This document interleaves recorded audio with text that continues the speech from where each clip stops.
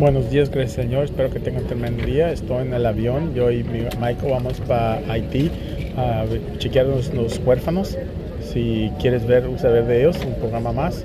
Estamos allá, vamos a estar en Haití poniendo fotos en Facebook. Que Dios te bendiga. El verso de hoy para que te animes es Santiago 4:7. Humíllate enfrente de Dios y resiste al demonio y Él sí se dirá de ti. No te olvides ir a la oración a las 6. Tenemos oración como quiera hoy. Que Dios te bendiga. Ten un tremendo día.